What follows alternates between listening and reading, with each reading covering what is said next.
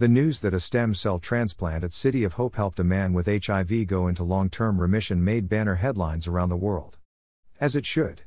It's a huge achievement, particularly as the 66-year-old man had been living with HIV since 1988. What wasn't reported was that work supported by the California Institute for Regenerative Medicine played a role in making that happen. The stem cell transplant. First, the news. In addition to living with HIV, the man was diagnosed with acute leukemia. Doctors at City of Hope found a donor who was not only a perfect match to help battle the patient's leukemia, but the donor also had a rare genetic mutation that meant they were resistant to most strains of HIV.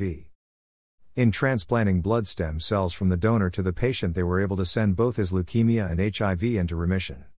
The patient stopped taking all his antiretroviral medications 17 months ago and today has no detectable levels of HIV. In a news release, City of Hope hematologist Ahmed Arabai, MD, said the patient didn't experience any serious complications after the procedure.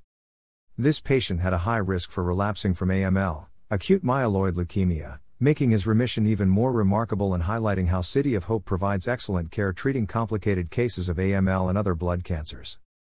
It's a remarkable achievement and is only the 5th time that a patient with both HIV and leukemia has been put into remission after a transplant from an HIV-resistant donor. CIRM's contribution.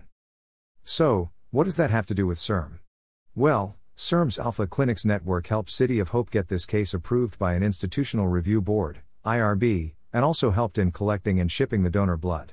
In addition, part of the Alpha Clinics team at University of California, San Diego helped with the reservoir analysis of blood and gut biopsies to check for any remaining signs of HIV.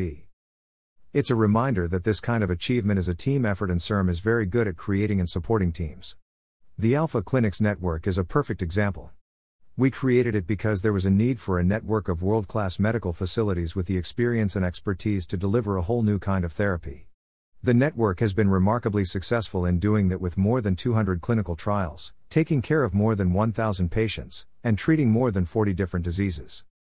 This year our board approved expanding the number of these clinics to better serve the people of California.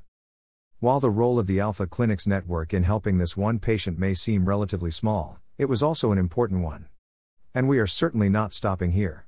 We have invested more than $79 million in 19 different projects targeting HIV/AIDS, include 4 clinical trials. We are in this for the long term, and results like the man who had HIV and is now in remission are a sign we are heading in the right direction.